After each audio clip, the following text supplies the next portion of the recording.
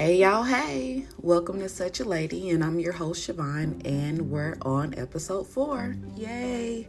I'm so excited, guys. So thanks for tuning back in, or if it's your first time tuning in, thanks for tuning in. I'm excited to have you here.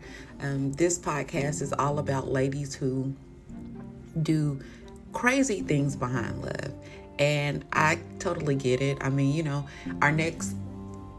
I'm not going to say guest, but our next person of interest, she reminds me of myself in some ways, because I'm not going to lie. I like bad boys. I like guys that are a little rough around the edges, but don't get me wrong. I want you to be rough around the edges, but I still want to be able to take you home to my mama, and I need you to be able to go to church with me. So it's kind of like a balanced thing. I need to know, you can fight for me if we go out, but I also need to know you can pray for me if I'm down. So that's where I'm at. But our next person of interest, Alesia Warrior, she was very interesting. I became intrigued with her because her story is quite complex. Alesia was born in Missouri, and she stayed there until she was 13. Now, prior to leaving Missouri, she had been raped by a friend of the family.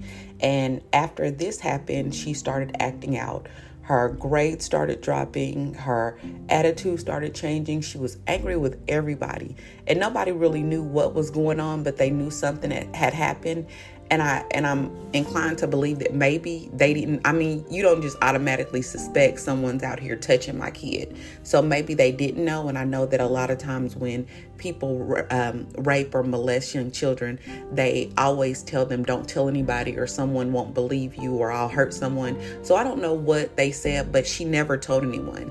The family started seeing that it was a problem, and so they were like, okay, well, maybe a change of scenery might help. So that's what they did. When she was 13, they moved from Missouri to Kansas, and with the new move, Alesia decided she wanted to turn her life around as well. So she started making good grades. Eventually, she really turned it around. She ended up going to college. She got married, but that marriage didn't really last very long. And when she finally finished college, she ended up getting a job at a community center where they actually help people who were on parole. And that is where she met Jeremy Warrior. And Jeremy was on parole because he had shot his ex-wife. She actually had come over to his house to scare him, and he was like, don't be coming over here with that crazy mess. And she had a gun, and he wrestled the gun away from her and ended up shooting her in the foot. And so he ended up going to jail, but it wasn't a very long stint, and he didn't have any problems while he was in there. He actually hadn't, from everything I saw, he hadn't had any problems before either. This was just a case of, hey, one moment can change your whole life, and that's what happened. So while he was on parole, him and Alesia started dating, and things became really serious between the two of them. And once he was off of parole, he told his family, hey, look, I'm going to marry her. This is going to be my wife. And true to his word, within a year of knowing each other, Jeremy and Alesia got married. And I saw the pictures. It was a nice wedding. She's very pretty as a bride. Things went really well for them for the first 2 years. They were living in a Kansas suburban area, and Jeremy was working at a concrete company. They had a nice house, nice cars. Things were going really good. At this time, Alesia wasn't working. She was staying at home, and she was struggling with being at home by herself and not really having any friends, and her husband being gone, working all the time. I don't know that struggle because I'm single and I'm still trying to get myself out here. So I don't know her struggles, but I get it, sis. I get it. But anyway, so she was at home just kind of hanging out, and I guess she got bored and was like, okay, well, you know what? Let me go make some extra money. Again, I don't have that struggle. I work because I have to, not because I'm bored. But she ended up getting a job at an insurance company, and she started meeting new people at the company. And one of her friends, one of her coworkers, she ended up going out with one night to a club, and she met the infamous Darrell Rogers. And Darrell was a bad boy too. That's why I said that Alesia probably had this thing with bad boys, because when she met Jeremy, he was on parole. And so then she meets Darrell, and I'm saying like, he's on parole too. He's on parole for a firearms charge, and he isn't working, and he stays at home with his mom, and she sees him and she's smitten by him. Like, she's intrigued. And so they start getting to know each other, and Alesia starts hanging out with her friend more, who's also friends with Darrell. Well, eventually the friend kind of fades out, and it's just Alesia and Darrell. And for a long time, she tries to keep it a secret, but after a while, you start kind of not caring. And that's where she was at. I mean, she was picking him up from his mom's house before she went to work and letting him drop her off at work. Now, mind you, she has a whole husband at home, a whole husband who has a job. She has a house. She has stability over here, but she's picking up Darrell, who don't got no car, at his mom's house, and he dropped her off at work. Listen, the struggle is real. It's real. But so they started just basically becoming a couple, and Jeremy, you want to give your wife the benefit of the doubt, but he started getting suspicious. He was like, something's not right. She's not coming home at night. She's staying out late. She's drinking. It was just a whole bunch going on. And he was like, I didn't sign up for this. And Alesia was kind of like, I didn't sign up for this either. And so she was ready to walk away as well. And actually, Jeremy was the one who was saying, hey, look, let's try to make this work, because he really did love her.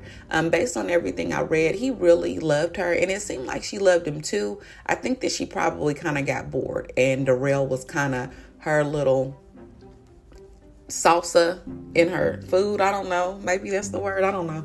Okay, but he lit a fire underneath her, and so they continued to sleep around and sneak around and all this other stuff.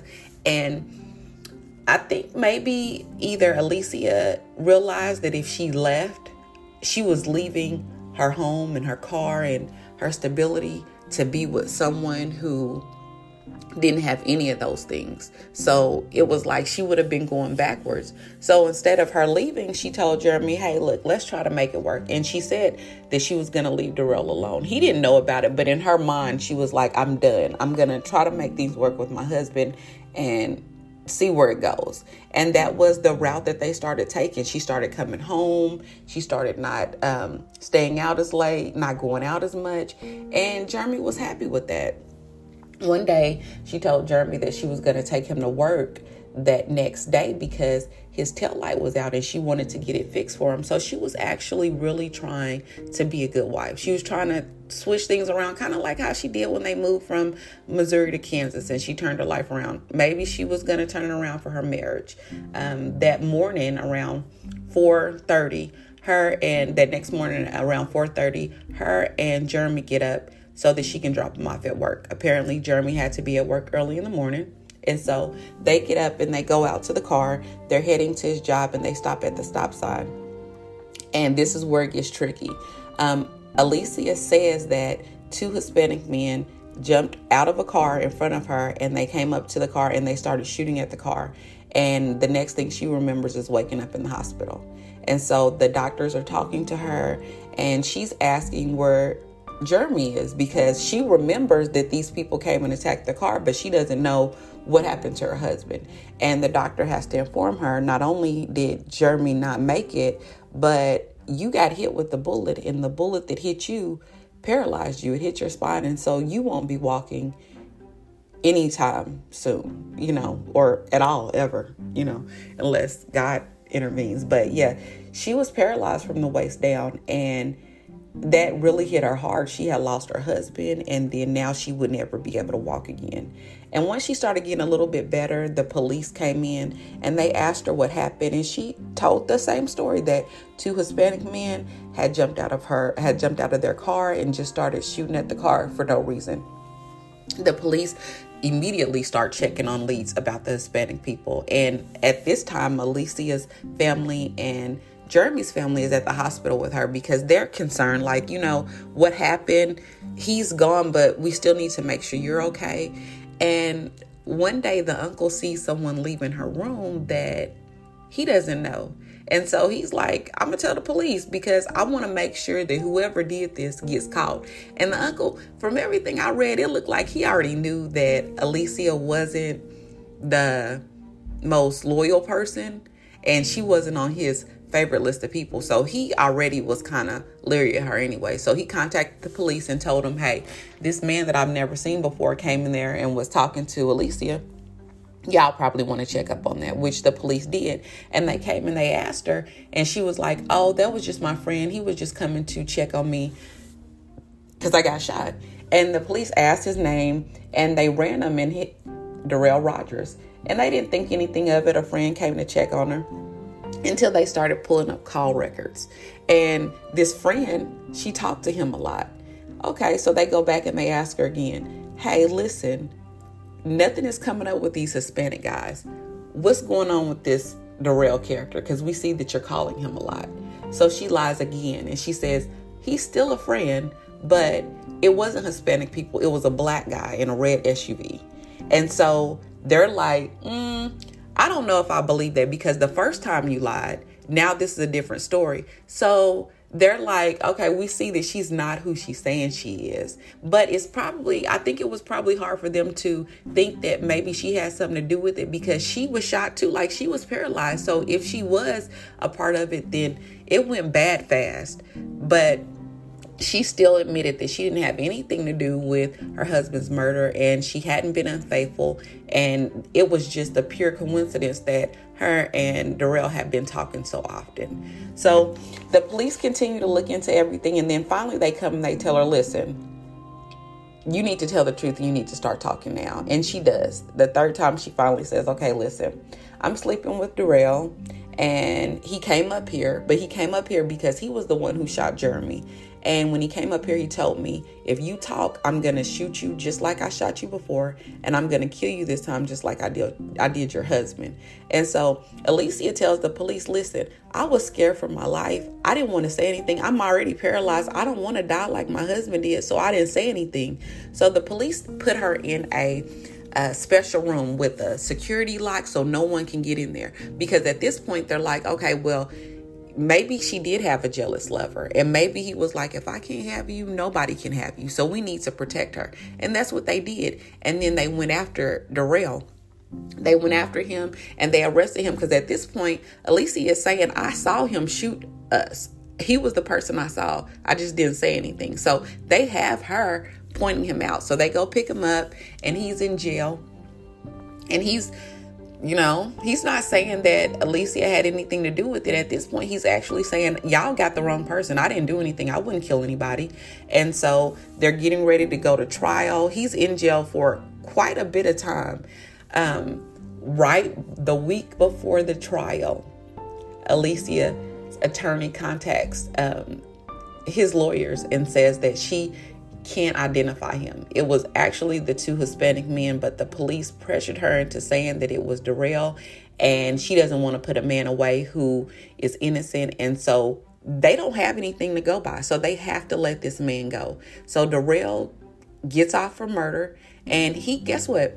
He goes home to Alesia. Now, Alesia, I told y'all she worked at an insurance company, and prior to her getting shot, and before Jeremy got shot, she had asked him, did he want to get a life insurance policy? Now, she says that he asked her because there was a family member who had passed away before, and the family had to rally together to get to pay for the funeral, and he didn't want that to be their situation. So she said that he asked for the insurance, and the records say that she asked for it. But either way, they took out a $400,000 policy on each of them. So when Jeremy passed away, and the insurance company didn't think that Alesia had anything to do with it, because of course she got shot in the process, they cut her a check for over $400,000.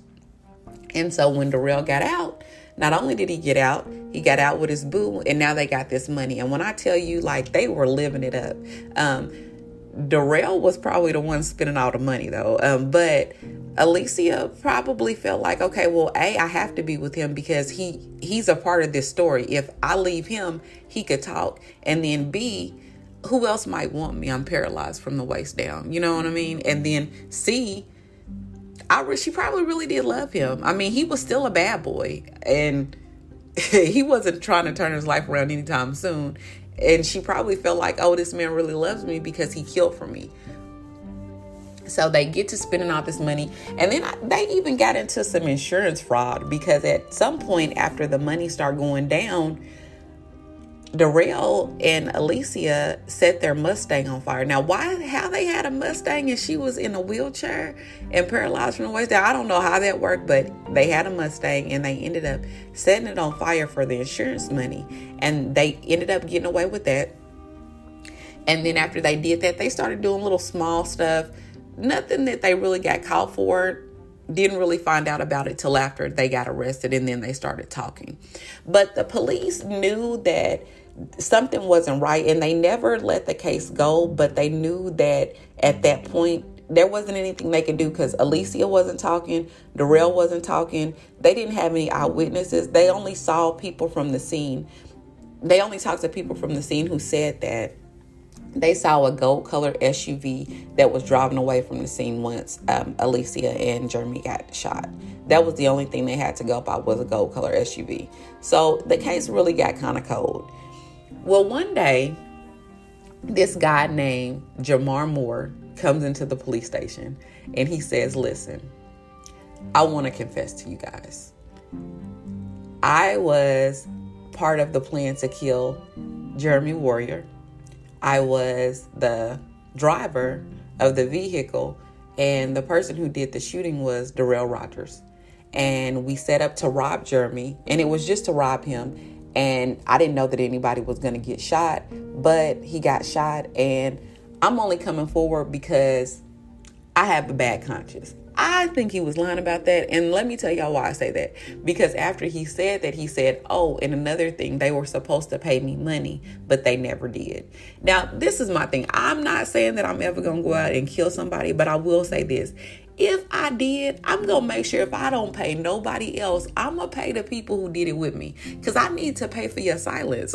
Like, I don't understand how these people go out and do these murders with other people. And then once they do them, they don't pay them. Y'all out buying houses, buying cars, taking trips. Darrell even bought his mama a car and was in the process of getting his mama a house. But y'all couldn't pay this man $1,000, $5,000. I want to say he said it was $5,000. Y'all couldn't pay this man $5,000 to keep his mouth shut, because I'm pretty sure if they would have paid him, he wouldn't have came to talk. But they didn't. And so here we are with a story to tell.